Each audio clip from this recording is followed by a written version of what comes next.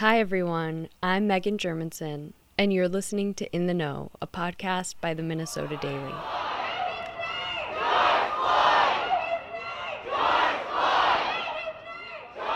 Over the past year, the university has seen a wave of student activism, like protests against construction on the Line 3 pipeline and the protests against police brutality. But bold student action and community action isn't new to this campus. And in today's episode, we're looking back at the lives of some trailblazing Black women who pushed for a more equitable and just campus at the University of Minnesota.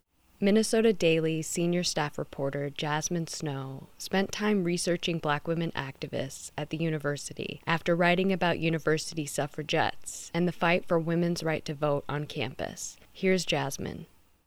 I am a second year here at the university. I've been working at the Daily for about a year and a half. I'm a senior staff reporter. President of SBJ. I am now the EAC of Access U Black on Campus. So it was last year, end of last year, I was the national headlines reporter. And so I really wanted to explore the nuance of what this election meant, or this past election meant, through the lens of it being the centennial of the 19th Amendment and, what that meant to different groups.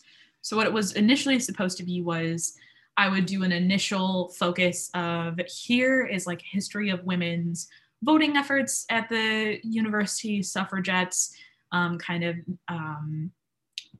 women. And it would mainly focus on white women first, since that's who the amendment included in its initial language, and then focus on different identities afterwards. So there was going to be a story about Black women prominent at the university, suffragettes, if I could find them, which I didn't really end up. Trans women, just other women with kind of unique identities who wouldn't have been covered by the amendment at the time. When Jasmine began researching and looking through university archives with the help of historians, she said a lot of the information she sought just wasn't available. Yeah, it was awful. It was it was one of the hardest endeavors. Women, white women anyway, which most like history is, fine to tout. Even that was difficult to kind of track down. Something that was pointed out to me by other archivists and historians is that what women were called changed as time went on. So women would get married and they would go by their husband's name. So they would be Mrs. their husband's name. So it was hard to track names that way. But then you go into more minoritized identities, and that was even harder to find. Really, a lot of those where I found had the best luck were with Black publications at the time. So the Minneapolis Spokesman, which is now I think the Minnesota Spokesman Recorder, and other Black publications, and A Campus Divided is where I had more of the luck there. But it's hard. So, with the help of archived material from the Black press, the University Project, A Campus Divided, retired university professor John S. Wright, and the TPT documentary This Free North, Jasmine and I were able to understand more about the lives of these Black women activists and leaders who paved the way for the future. The letter titled This Free North, written by former university student Charlotte Crump from TPT's documentary of the same name. The letter, which was published in a university literary magazine in 1937, detailed racist incidents faced by Black university students, including their exclusion from university on-campus housing. Charlotte Crump was an activist at the university in the 30s. She was involved in different activist groups and I believe student government. She was on the Negro Student Council. And she was came here and wanted to kind of live at the university, which had practiced segregated housing up until 1954. And she ended up writing this very famous, it's in the format of a letter to her, I believe it's to her sister, Marsh, called This Free North. This Free North was a semi-fictionalized account of a Black student's experience with segregation on the university campus. It was published in the form of fictional letters to her sister Marsh. In it, she admits that her sister was right, that life would not necessarily be easier just because she was at a, quote, big northern university, end quote. She describes how white students look at her and other Black students as, quote, otherworld creatures, end quote. At one point, she asks her sister Marsh, quote, why did I think that white college students would be different from other white people? Why did I naively believe they would be more tolerant here? End quote. The letters take up 3 pages and end with the creation of the Negro Student Council, of which Crump says, quote, it's going to give us a basis on which to work, a foundation on which to build. Now we can stand on equal footing with all the other groups, end quote. In 1936, the Negro Student Council was established, and so was their commitment to fight against racism at the university. After This Free North was published, Ann Blitz, the university's Dean of Women, asked to see Crump. Blitz, who was a supporter and enforcer of segregated housing at the university, was seemingly annoyed about what she called, quote, misstatements and, quote, unverified facts in her letter. As A Campus Divided stated, according to all other sources, Crump's story was highly accurate.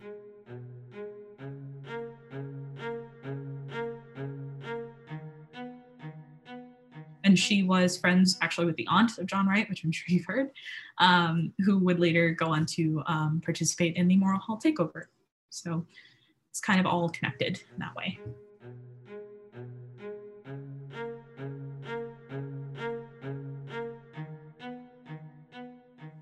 The single best source of information on African-American life on this campus, on the policies of the university administration, of the positions of the region and so forth, is not in the university archives. It's in the archives of the Black press, of the 8 to 10 different African-American newspapers and magazines from the late 19th century onward, who's devoted great energy to dealing with these issues, in part because higher education was a central concern for African-American communities. It was one of the major tools to battle the forces of white supremacy at large, institutionalized racism, and so That forth. was retired university professor John Wright speaking to the Board of Regents during the special session where they voted against renaming 4 campus buildings named after university administrators. These 4 administrators created racist and discriminatory policies during their time as leaders. Dr. Wright's ties to the university go all the way back to 1901 to his grandfather, who graduated from the University Law School in 1908. Professor Emeritus of African American and African Studies and English. I retired 2 years ago after 35 years on the faculty of the university in those departments and working with several others along the way. I was a student here on campus from 1963 to 1973. So all told, I've probably got close to 60 years on this campus, one way or the other. Back in the fall of 1934, Dr. Wright's father and aunt started at the university. My aunt was an extraordinary woman on multiple levels. First of all, she was a brilliant scholar and had been throughout her life. Martha A. Wright, Dr. Wright's aunt, was born in 1918 on their family's farm homestead in Robbinsdale, Minnesota. So she graduated at age 15 from North High and was where she was the class valedictorian. And this was long before North High became identified as a quote, unquote, Black school. There were only a handful of Black students at North High when my father and aunt graduated in 1934, when she became the class valedictorian.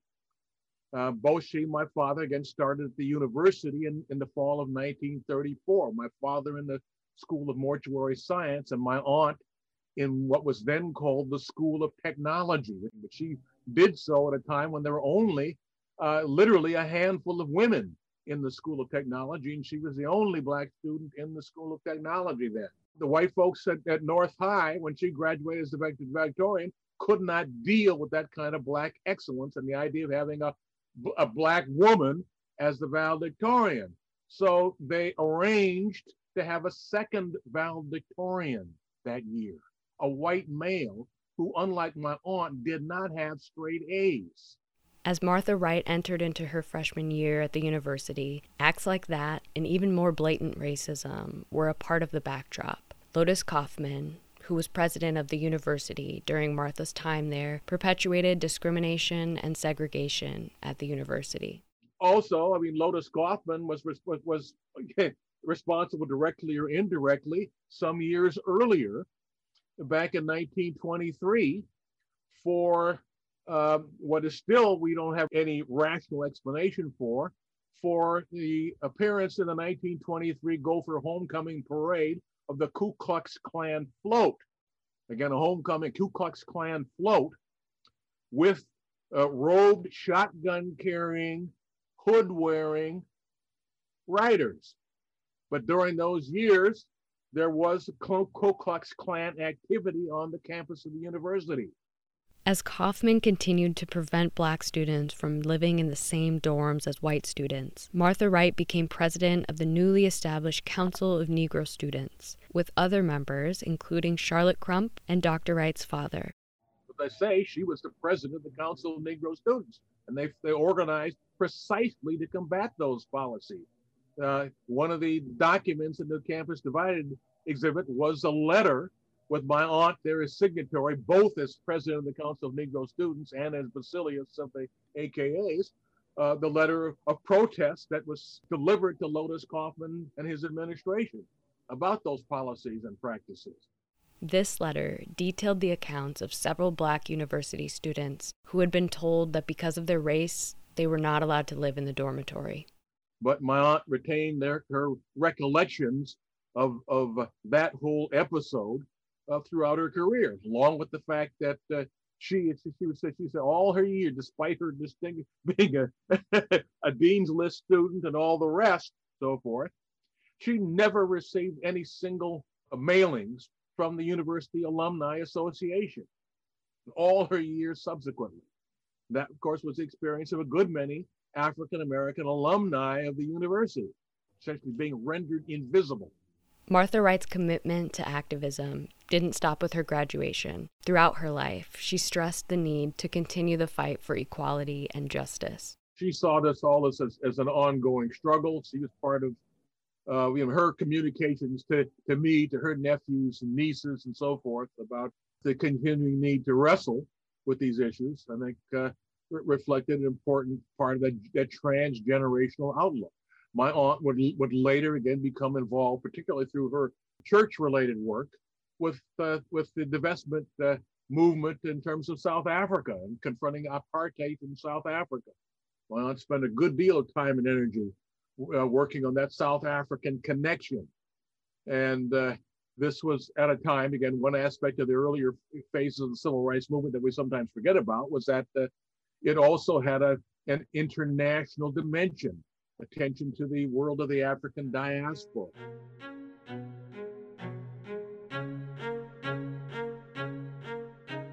When the university turned away Black students from the dorms, they had to find somewhere else off campus to live. That was the role of the Phillis Wheatley House, established in 1924 by W. Gertrude Brown in North Minneapolis. It was a community hub that served its needs from job placement programs to child care and housing discrimination. So when Black students were forced out of university dormitories or denied on-campus housing altogether, W. Gertrude Brown was contacted to find housing for these students. As A Campus Divided put it, quote, "She was on the front line of responding to the University of Minnesota's racism," end quote. Here's Jasmine again.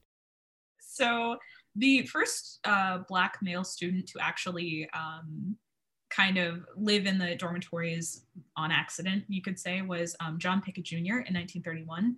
He was the first Black male student to stay in Pioneer Hall. He stayed in the dormitory for one night before being kind of forced into the Phillis Wheatley House in North Minneapolis, which was run by W. Gertrude Brown, another prominent Black woman in the university's history.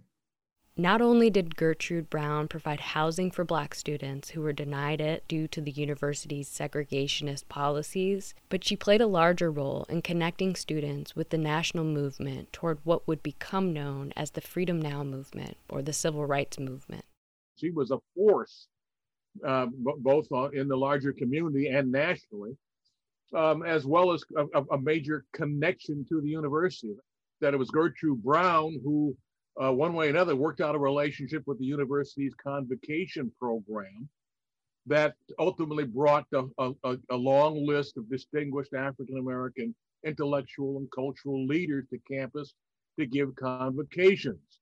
And they included Walter White, James Weldon Johnson, Langston Hughes, Zora Neale Hurston, Angelo Herndon, Richard Wright, and so forth. And this was at a time, again, when the university was so segregating its housing resources. So none of these distinguished visitors were allowed to stay on university housing. But these distinguished visitors stayed at the Phyllis Wheatley House and there gave free recitals, readings, lectures, whatever, for the community. And it was Gertrude Brown who was overseeing all these things.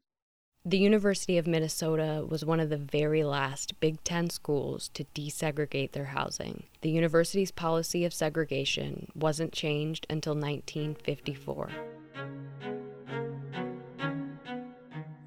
That's such a long period of time, to have that segregation. I don't know, and it's not that long ago.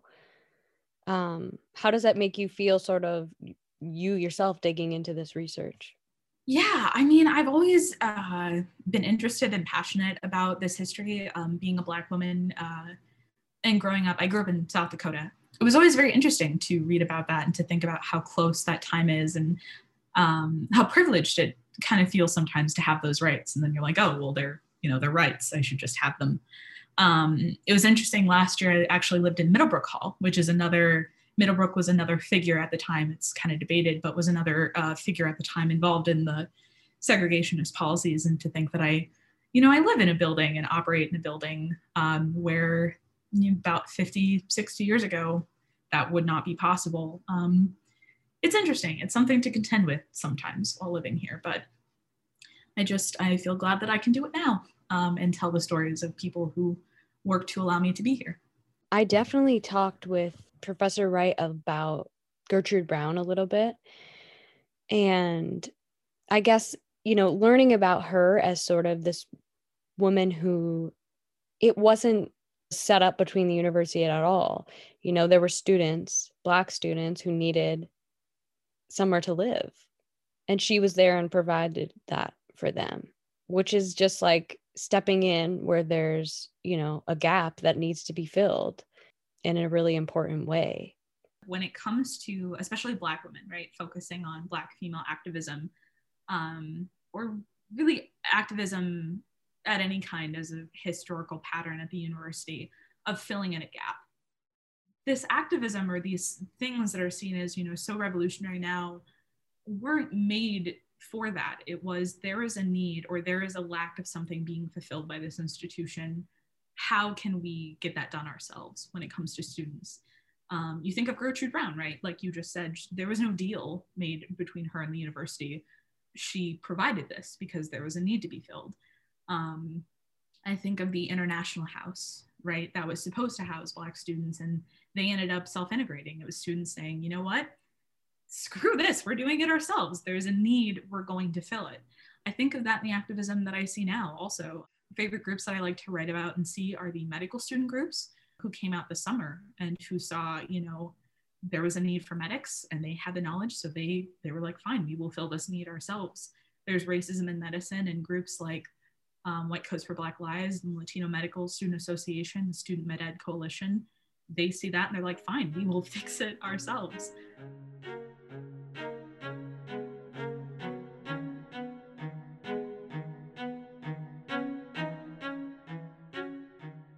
And many of those groups are led by, young Black women. And a lot of this activist has been led by young Black women who see a need and they say, fine, we will fill it ourselves or we will take care of this ourselves. And I think that is a more apt way to look at and describe activism at the University of Minnesota. There is revolutionary thought and they do contend with intense public political discourse. But at the end, it is a need and a way to live life that is not being met by this institution or has not been met and isn't being met by this institution. And they have decided to take it into their own hands. How do you think Charlotte Crump filled that need? I would say that Charlotte Crump took an experience and stood by an experience that she documented in her own words, rather than allowing an institution or a university to say, no, this isn't happening. In the letter that you see in Amblitz, she literally says, there are facts, right? You should take the trouble to verify your facts. You would not want these things to be said in your letter. And if you had gone to the trouble to verify your facts, and she wants Charlotte Crump to come into her office and talk about it, I'm sure. And that's what she insinuates in the letter. But Charlotte Crump stood by what she wrote because that was her experience, and that was, what she put out there. She served as a voice, giving truth to what was going on at the time. And so I think that is one way that she did it in a time that was very difficult to do it. You look at the Daily's past coverage, and the Daily's past coverage of kind of this other suffragette efforts is very limited, it wasn't happening a lot at the time. And so it was a lot of these groups and these people, Charlotte Crump in particular, just taking it into their own hands and finding ways to get it done themselves. In honor of Charlotte Crump, the university now has Charlotte's Home for Black Women, which provides housing and helps build community for first and second year students. The university has yet to honor W. Gertrude Brown or Martha A. Wright for their significant contributions. Charlotte Crump, Martha A. Wright, and W. Gertrude Brown are just a few of the many Black women who have stepped up to fill in the gaps left by the university. And in light of it being Women's History Month, we honor their contributions to our school. Thanks to A Campus Divided, the archives of the Minneapolis Spokesman Recorder, and TPT for their work in compiling and collecting this important historical information.